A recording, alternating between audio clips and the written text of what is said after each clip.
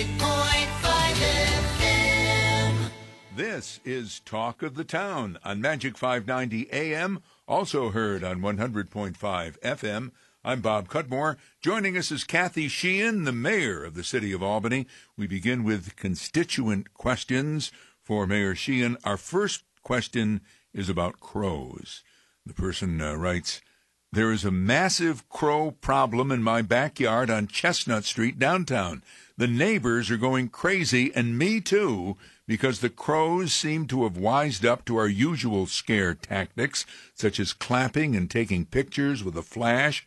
I know the state did something about it last year, just wanted to log a complaint so something can be done again. This is a familiar complaint to me, Mayor, from my years up in the Mohawk Valley, up in city of Amsterdam where I grew up. I mean, this crows are a constant problem. What do you advise here? Well, when they decide that they're going to spend the winter in your backyard, they really are a problem. But the city approaches this. We work with Wildlife Services, part of the Department of Agriculture, and we do use tactics, they're non-lethal tactics, to disperse the crows that are roosting on vacant lots or in areas. I know we do some of this right across from City Hall in Academy Park. So if this individual, the crows are going to start to disperse now that spring is here, but what you really want to do is prevent them from roosting in the first place. So this individual can contact Joe Giebelhaus. He's with our Department of General Services. And his number is 869-3651. Again, 869-3651, to see if they are in a location that we could get them on the list for next year when we do the crow dispersal. Okay. The second constituent question has to do with blight. The constituent writes, vacant properties spawn blight and crime. With that in mind, there are over 7 vacant properties along the numerous for sale and rent signs found through the mixed-use Lark Street neighborhoods of Arbor Hill, Center Square, Washington Park, and Hudson Park. What are your ideas to turn our Lark Street area neighborhoods around? What are you and your administration doing to stop the current decline of the Lark Street area? Well, the Lark Street area, depending on where you are on Lark Street, really is a very vibrant neighborhood. So we have a lot of great activity that's happening on Lark Street, mainly between Madison and Central Avenue, or Washington Avenue, I should say. Sure. And then there are challenges as Lark Street moves from Washington to Clinton. We did a great door-to-door effort on that stretch of Lark Street back in the fall. We'll be doing it again in the spring, trying to get people out, doing a cleanup, understanding what their needs are. We also have a lot of activity in that Lark Street and Clinton area with the land bank. So the land bank is in the process of rehabbing some of those vacant buildings. The city is in the process of contributing towards the rehabilitation of some of those other buildings there. So that's really a target area for the land bank and the efforts that they are undertaking, again, in partnership with Habitat for Humanity and some of the homeownership opportunities that they are providing on Sheridan and on Orange Street now that are just off of Lark Street. So, that is an area of the city that is getting a lot of attention. Okay. Let's talk about presidential politics. The mayor of Albany, Kathy Sheehan, is a Democrat. She said on the program before that she's supporting Hillary Clinton. I wanted to get your reaction to the latest primary election results. Earlier in the week, Clinton won in Ohio, Florida, North Carolina. Bernie Sanders continues on, and as we record this, Missouri was still up for grabs. Donald Trump has taken North Carolina, Illinois, Florida. Marco Rubio's dropped out, but Trump has lost Ohio to John Kasich. Ted Cruz still in the race. What do you think? Well, first I want to give a shout out to my home state of Ohio for being a state going against the tide and not nominating Trump in the Republican primary. Yeah, I forgot that. You're from Ohio, yeah. But, I think that Hillary Clinton is doing very well and that she will be the nominee of the Democratic Party. I think that Bernie Sanders, I think that he has been a very a voice for people who feel as though they haven't been heard. But I also think that Hillary Clinton really embraces many of the same ideals that that Bernie Sanders has been talking about, and so he has been an important voice in this campaign. But I do believe that Hillary is going to be successful in being the nominee, and it looks that way now. She has won major primaries, and I think that that she will be the nominee. And a political leader, and you're from Ohio. Why is Ohio so important? I mean, they call it, don't they, the birthplace of presidents or something like that? It is. It's interesting. I think that Ohio, when you think about where it is geographically, and the number of large cities in Ohio, you have Cleveland and Columbus among two of the largest cities in the country, as well as Cincinnati. And Cincinnati is, really in the southern part of the state, and has a really a very different feel to it than the northern part of the state. So I think it is one of those states that maybe represents sort of a cross section of the country, and has been a big determining state in presidential elections for decades. Recent Donald Trump rallies have had violent episodes with protesters clashing with the supporters of the candidate. You've been in similar situations yourself, with loud protests. How do you think political figures should handle this? Well, I think it's very important that political figures demonstrate the type of behavior and the type of expectations that we have for people when they come out and when they gather. This is a country where people have the freedom to protest, but that protest should never spill into violence or vitriol. And so I think it's really important for elected officials to really demonstrate the type of behavior that they expect of their followers and their supporters. I have been in situations where people have screamed and shouted and been very, very angry. And I don't return that anger with anger. I think it's very important to demonstrate respect and constraint. And that is what, particularly if you have people in an audience who are upset against one another, and where violence could erupt between or among people in a room, that it takes leadership to try to calm that situation. Okay. Well, let me ask you about St. Patrick's Day and the St. Patrick's Day parades and family-friendly festival last weekend. They were pretty successful in Albany. It was great.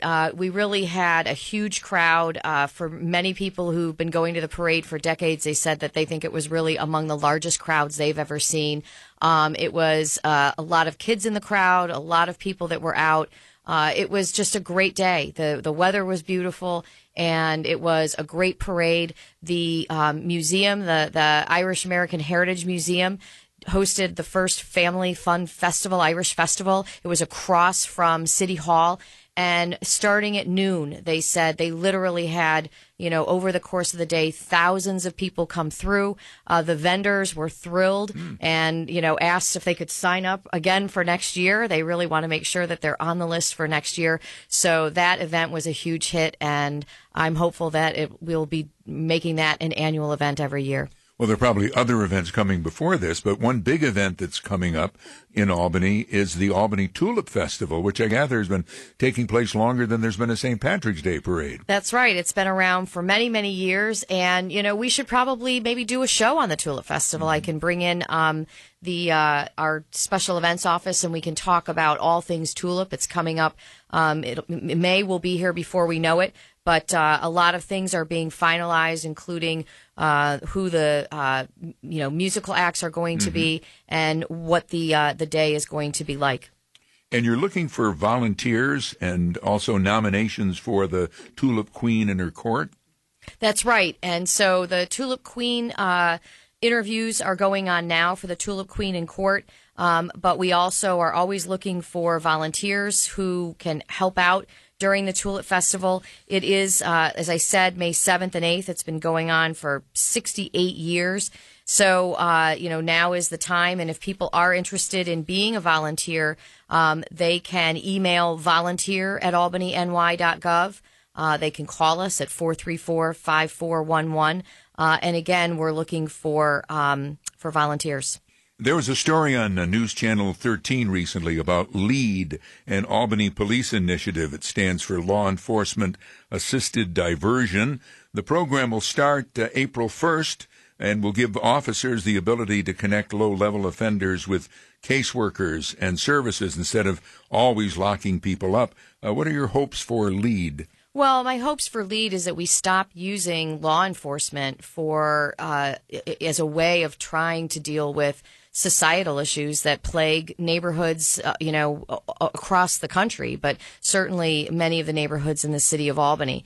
President Obama spoke to mayors about this. We try to use the police to deal with issues that we need to really be dealing with in our healthcare system and in our mental health system. So it's my hope that we stop punishing people who have addiction issues, that we stop punishing people who have mental health issues by throwing them in jail. We need to provide services. When Police Chief Brendan Cox was on the program some time back, he called for raising the age for criminal responsibility from 16 to 18. But I see that the president of the Chiefs of Police out in Western New York, a man named Patrick Phelan from Greece, which is near Rochester, says the emphasis should be on outreach to young people to prevent crime instead of raising the age of responsibility. And Phelan says that family courts are unprepared for an influx of defendants up to 18 years of age. What's your reaction to Phelan's concerns? Well, I just, I completely disagree. I mean, I think to say that the family courts aren't ready is really not fair to 16 and 17-year-olds who are being tried as adults in this state. We are one of only 2 states in the country that mandate that 16 and 17-year-old children be tried and treated as adults. And just because they have a separate entrance to the jail doesn't mean that their experience is not devastating and does not result in their entire life chances and opportunities being taken away from them at the ages of 16 and 17. These are children. In other states, it is optional for 16 and 17-year-olds to be tried as adults. And there are absolutely some circumstances where that is warranted, but it is not mandated. And so we can do better. This is, again, the same way as saying we're going to arrest people for having mental health issues or for having addiction issues. We need to put the structures in place so that we can treat people justly. When I saw that about the family courts not being ready, our family courts are ready. Our family courts deal with these issues in these cases all the time. If we need to direct more resources to our family courts, we will be able to do that because we'll have fewer of these 16 and 17-year-old children in our adult courts. It's sort of like saying when we started, we can't put women on juries because we didn't have women's restrooms in the courthouses. We've got to figure this out. And it is the right thing to do. It is the just thing to do. We are devastating children's lives by having a policy that is in every other state except for, I believe it's South Carolina, that they've gotten this right. This is Talk of the Town with Albany Mayor Kathy Sheehan. If you want to ask a question of the mayor, you can email your questions to AskKathy with a K at albanyny.gov. You spoke during the past week to the Capital District Planners Association. What were some of the things that you talked about with them? Well, we really talked about the city's approach to planning. I pointed out some successful plans that we've had in the city. The Park South plan that really spurred a significant development that is continuing. Right now we have 268 market rate apartments going up in Park South. That's a plan that started with affordable housing, and we're really creating a mixed income neighborhood. And it really turned an entire part of the city around. It had been a place that had been one of the highest call volumes for our police, and that's really completely been changed in that neighborhood. And so I really talked to them about how when we plan with the community in mind, with the community at the table, we have been successful. And so I showed them some of the successes from the planning that's been done, not only in Park South, but in the South End and in Arbor Hill. One place where planning is going on is on Madison Avenue from South Allen Street to Lark Street. The goal is to make Madison Avenue safer for pedestrians, cyclists, and drivers? What are the plans? Well, Madison Avenue is one of the unsafest streets we discovered in our city. A high number of accidents.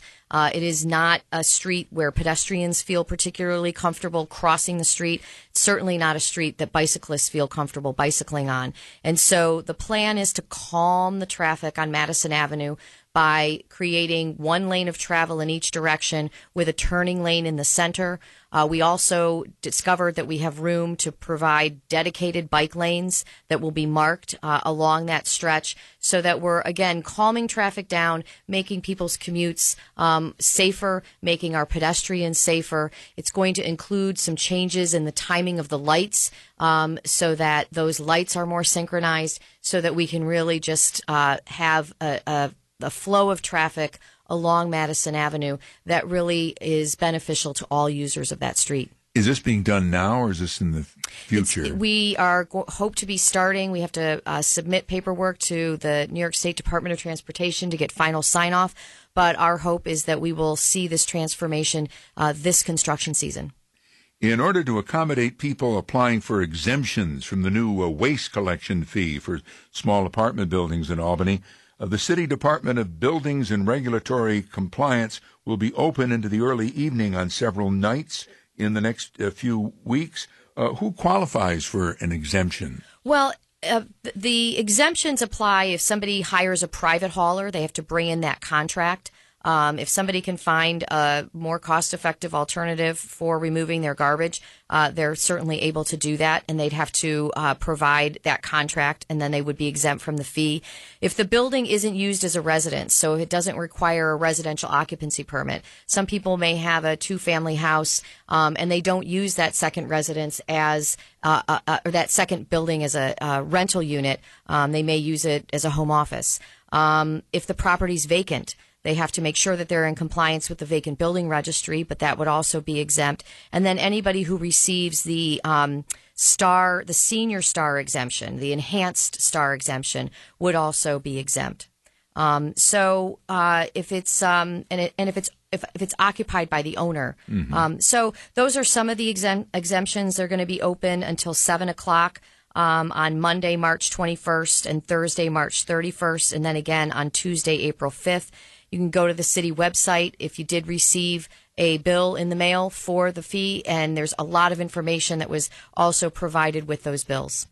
Time for some talk of the town shout-outs. Albany has lost a great doctor, you wrote on your Facebook page. Patriot, man of faith, doctor who was also a colonel, Syed Haki.